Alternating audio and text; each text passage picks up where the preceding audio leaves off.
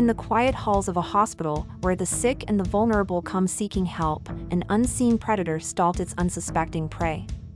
Concealed behind a caring facade, this sinister figure brought death and suffering, earning the chilling nickname of the Angel of Death.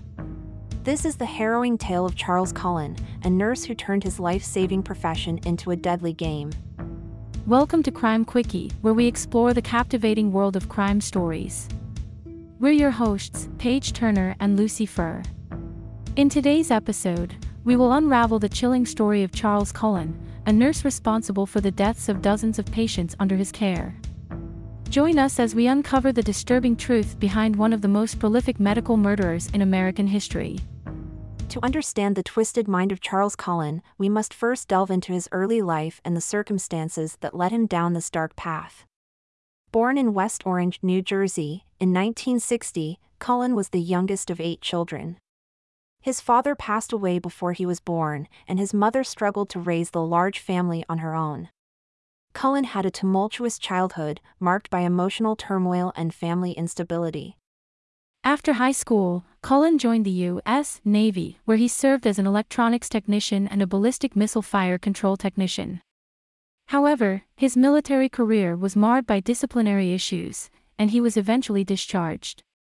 It was after leaving the Navy that Cullen decided to pursue a career in nursing, a decision that would have deadly consequences for many.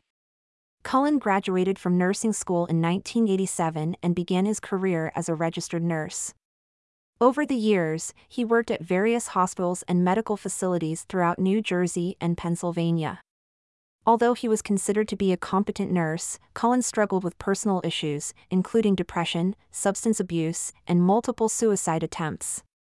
These struggles would ultimately contribute to his disturbing descent into criminality.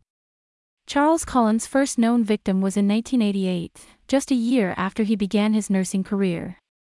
He would go on to commit his heinous acts over a period of 16 years, injecting patients with lethal doses of medications like digoxin, insulin, and epinephrine, among others. These powerful drugs, meant to save lives, became deadly weapons in Cullen's hands, causing heart failure, hypoglycemia, or respiratory distress in his unsuspecting victims. His choice of victims seemed almost random, with patients ranging in age from 21 to 91. Some were critically ill, while others were recovering and expected to be discharged soon.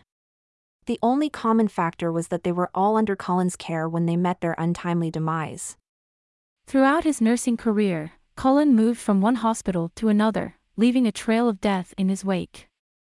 Colleagues and supervisors noticed an alarming number of deaths and suspicious incidents during Cullen's shifts, but they struggled to find concrete evidence linking him to the fatalities. In some cases, his actions aroused suspicion, and he was asked to leave or fired, only to be hired by another unsuspecting hospital. The lack of communication between the various medical facilities enabled Cullen's deadly spree to continue unchecked for years. The turning point in the case came when Cullen was working at Somerset Medical Center in New Jersey.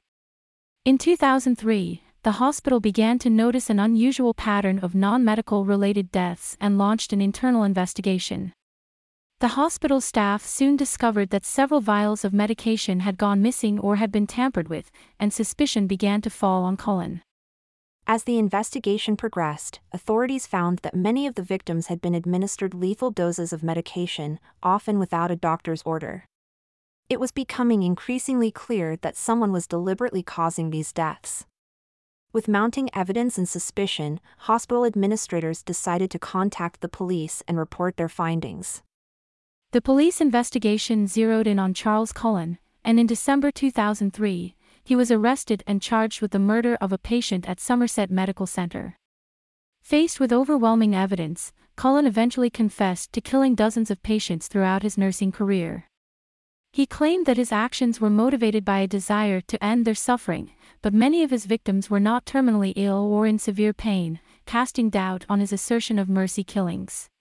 Following his arrest, Cullen cooperated with authorities, providing details of his crimes and even assisting in the identification of some of his victims. As part of a plea agreement, he agreed to plead guilty to multiple counts of murder and attempted murder in exchange for avoiding the death penalty. On March 2, 2006, Charles Cullen was sentenced to 11 consecutive life sentences without the possibility of parole, plus an additional 396 years for the attempted murders. He is currently serving his sentence at the New Jersey State Prison in Trenton. Cullen's case shocked the nation and raised concerns about the hiring practices and oversight within the medical profession. In response to the case, New Jersey and several other states enacted laws to improve communication and information sharing between healthcare facilities when hiring medical professionals, in hopes of preventing similar tragedies in the future. The angel of death may be behind bars, but the chilling memory of his crimes and the lives he stole continue to haunt the families of his victims and the medical community at large. Charles Cullen's story serves as a grim reminder that evil can lurk in the most unexpected places, even within the halls of institutions dedicated to healing and care. In conclusion, the case of Charles Cullen, the Angel of Death, is a horrifying example of how a seemingly ordinary individual can perpetrate unspeakable acts of violence. His actions not only caused immense suffering to his victims and their families but also shook the foundations of trust in the medical community. This tragic story underscores the importance of vigilance and communication within healthcare facilities to ensure that those responsible for the care and well-being of patients are held to the highest standards. That's it for this episode of Crime Quickie. A quick preview of our next episode. In the quiet town of Hyde, England, a respected family doctor appeared to be the epitome of a dedicated healthcare professional. Little did the community know, a sinister secret lay beneath the surface. This is the chilling story of Harold Shipman, one of Britain's most prolific serial killers who used his medical expertise to commit unspeakable crimes.